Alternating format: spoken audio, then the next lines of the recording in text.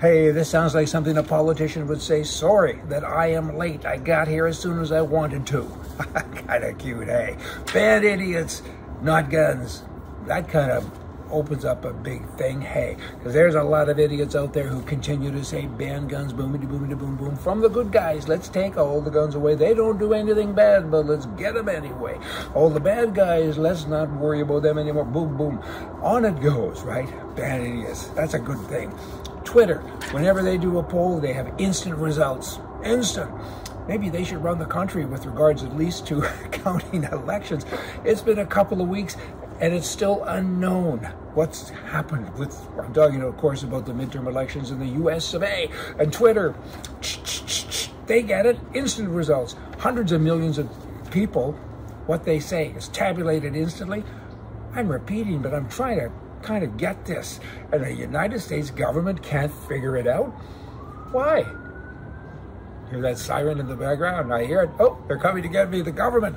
They don't agree with what I'm saying, because the next thing I was going to say, got to say it before they get here, is that I think some little guy with a propeller on the top of his head sits there and says, oh, look at this software. What it's telling me, we have all of these votes over here, but we need them over here. Swish, swish. Is that happening? So many people think it is. Oh, conspiracy. Is it? I don't know. But does it really take 2 weeks to get something right, or even to cheat? Can't you cheat faster than that? Okay, now in Canada, new numbers are out. If you can believe the numbers, I always think that they're not accurate because, I got this great distrust for governments, or particularly liberal ones, but they're now saying that there's $55 billion in salaries and benefits for full-time workers who work for the government.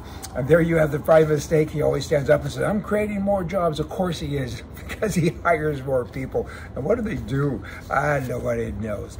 And you have the TD Bank. It's out of the US, but it's also in Canada. They recently pledged a $500 million grant to a children's hospital for a gender diversity program for kids under 18, some of them as young as 4 years old. You go into a TD Bank and you feel like you're on another planet.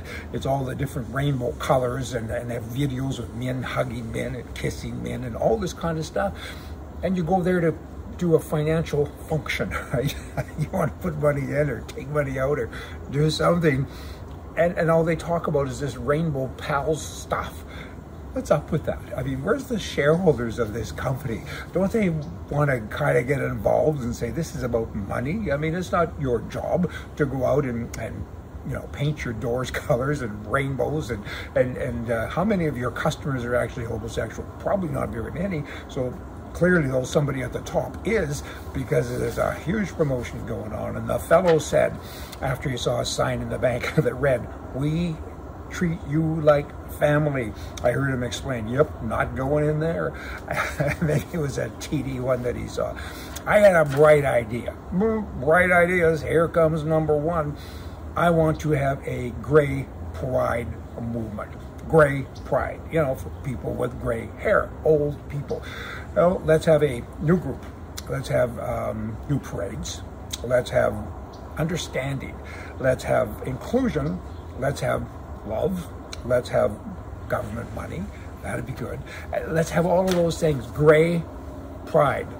Hey, do you think it'll get any traction? I don't think so, because we're too normal. Is that it? I don't know. Y'all come back tomorrow. We're going to have more for you from the right. There's lots of stuff to talk about, and today I just don't have the understanding, the inclusion of all of these people. So y'all come back when I'm in a better mood tomorrow. Hey, see ya.